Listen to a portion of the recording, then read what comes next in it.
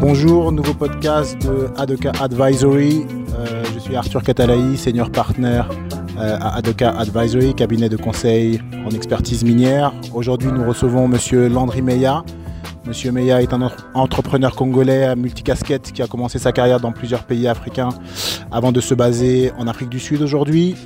Monsieur Meya, pourriez-vous nous brosser un tableau de vos débuts et votre trajectoire professionnelle hors norme ? Merci de m'avoir reçu, monsieur Arthur. Je suis Landry Meya. J'ai commencé ma carrière, je dirais, vraiment en bas de l'échelle. J'ai commencé dans la ville de Cape Town. J'étais comme un Customer Service Team Leader d'une société française, AGS Déménagement.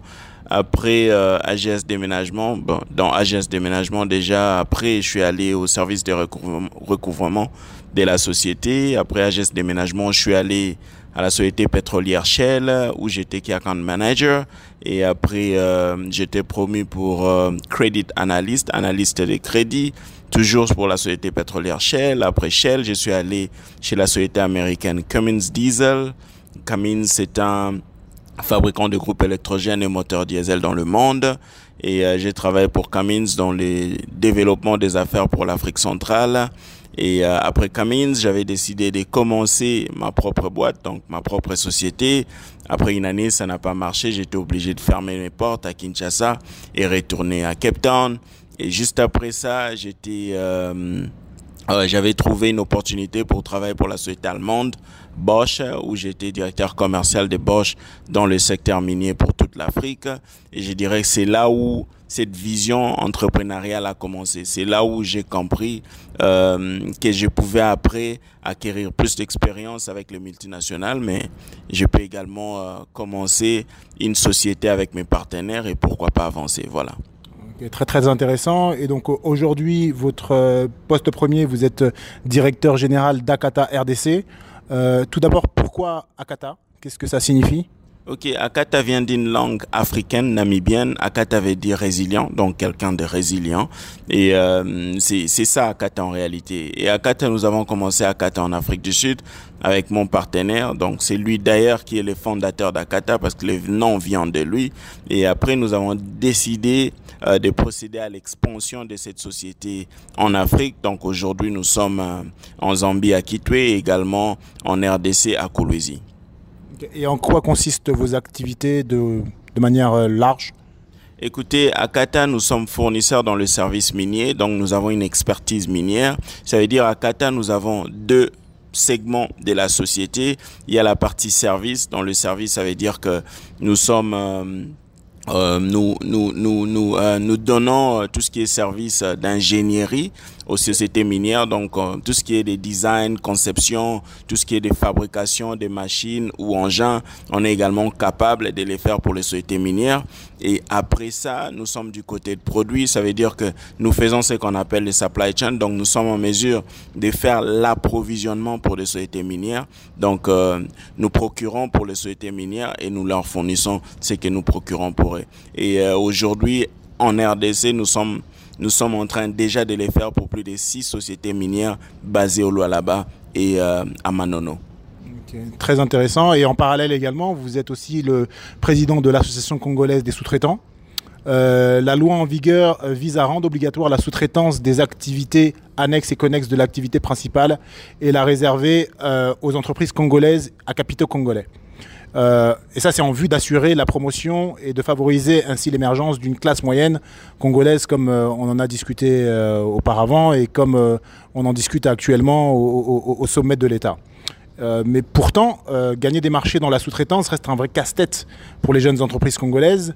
Et les grosses compagnies minières et d'autres préfèrent confier ces marchés à des compagnies étrangères en violation totale de la loi de la sous-traitance congolaise en vigueur depuis 2018 en RDC.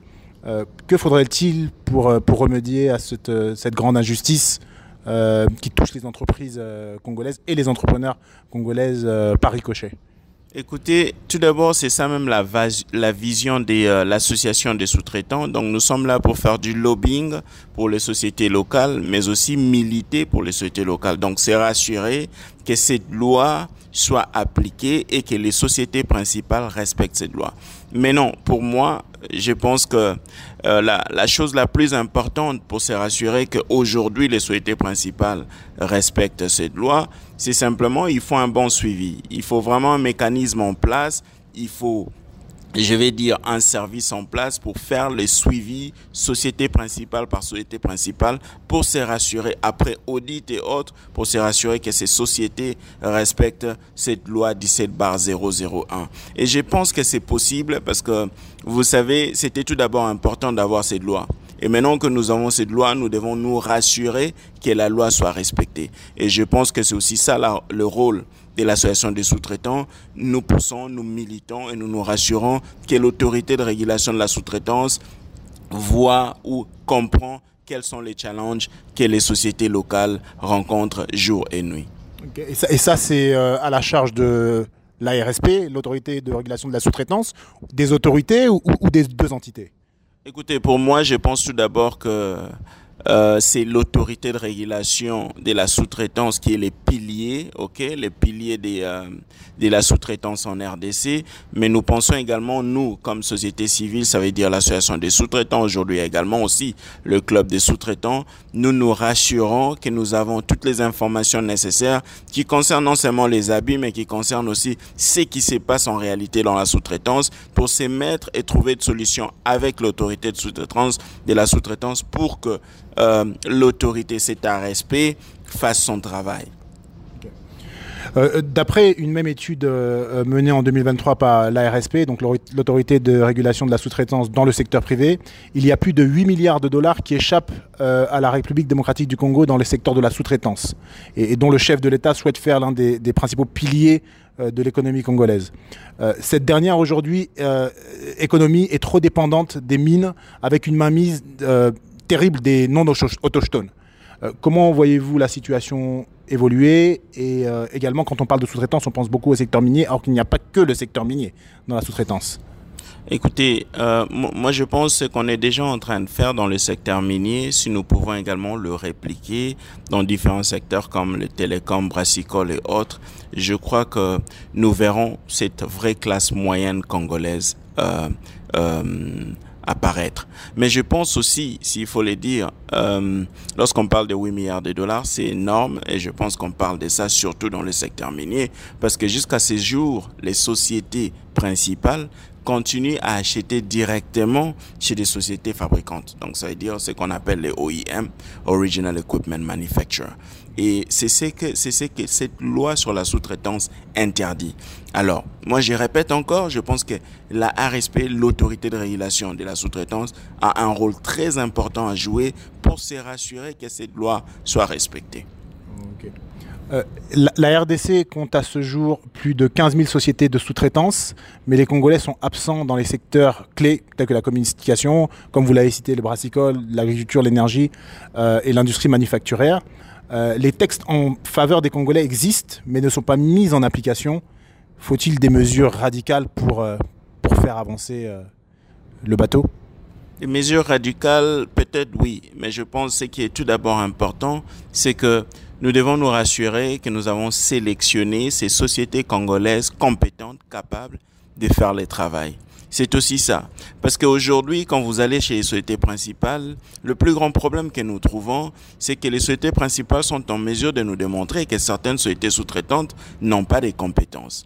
Donc, moi, je pense que l'ARSP doit jouer un rôle également de sélectionner, je ne sais pas, 200 ou 500 sociétés certifiées par l'ARSP qui sont compétents et qui ont, je ne sais pas, de l'expérience nécessaire pour faire le travail X, Y ou Z.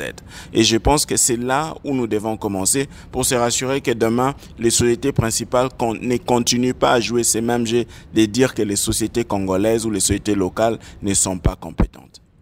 Et pour conclure, quel conseil pourriez-vous donner aux entrepreneurs congolais qui se battent tous les jours pour pouvoir avoir accès à des marchés, particulièrement dans l'industrie minière, mais qui ont d'énormes difficultés à pouvoir saisir ces opportunités parce qu'on ne leur donne justement pas d'opportunités, au risque de me répéter.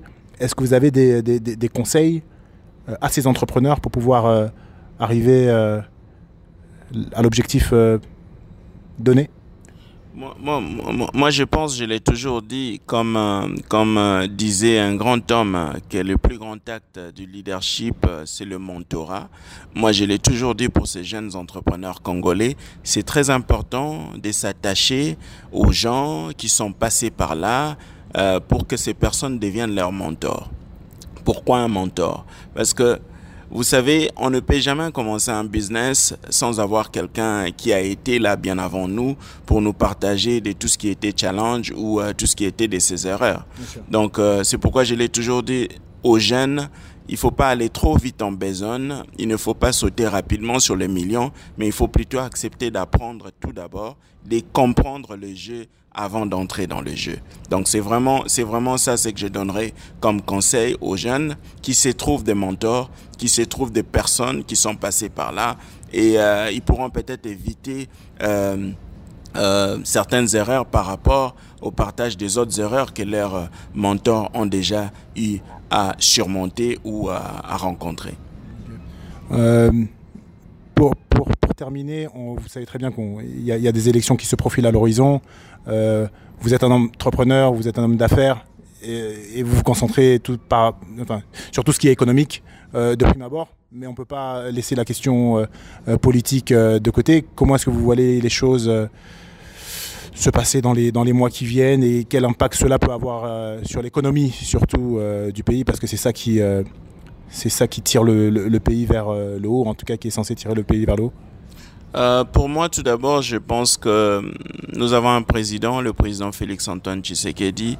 Je pense qu'il est venu avec une vision. Et cette vision, c'est la création d'une vraie classe moyenne, la création d'une classe des millionnaires. Je pense également que nous pouvons lui donner cette chance. Mais moi, je l'ai toujours dit, les chefs de l'État peuvent partager une vision, mais c'est plutôt aux hommes d'appliquer ou implémenter cette vision. Donc, même lorsqu'on parle de la RSP et tout ça, la RSP est là également pour traduire ou apporter ou implémenter cette vision du chef de l'État ou la matérialiser. Donc, je pense que nous aurons toujours besoin d'une stabilité politique en RDC, surtout pour le climat des affaires. Et pour cela, c'est très important que non seulement les Congolais exercent leur devoir citoyen, mais aussi on doit se rassurer que cette vision du chef de l'État est en réalité implémentée pour qu'on voie aujourd'hui ou demain cette classe de millionnaires congolais. En tout cas, Monsieur Meya, je vous remercie de nous avoir reçus et on espère en tout cas vous voir continuer à réussir pour inspirer des millions de Congolais qui ont besoin d'inspiration aussi, parce qu'on n'a pas toujours d'inspiration, on n'a pas toujours des inspirations devant nous pour pouvoir justement aller au-delà et se sublimer. Et donc vous faites partie de cette catégorie et on vous en remercie. C'est moi qui vous dis merci, Monsieur Katalai. Merci.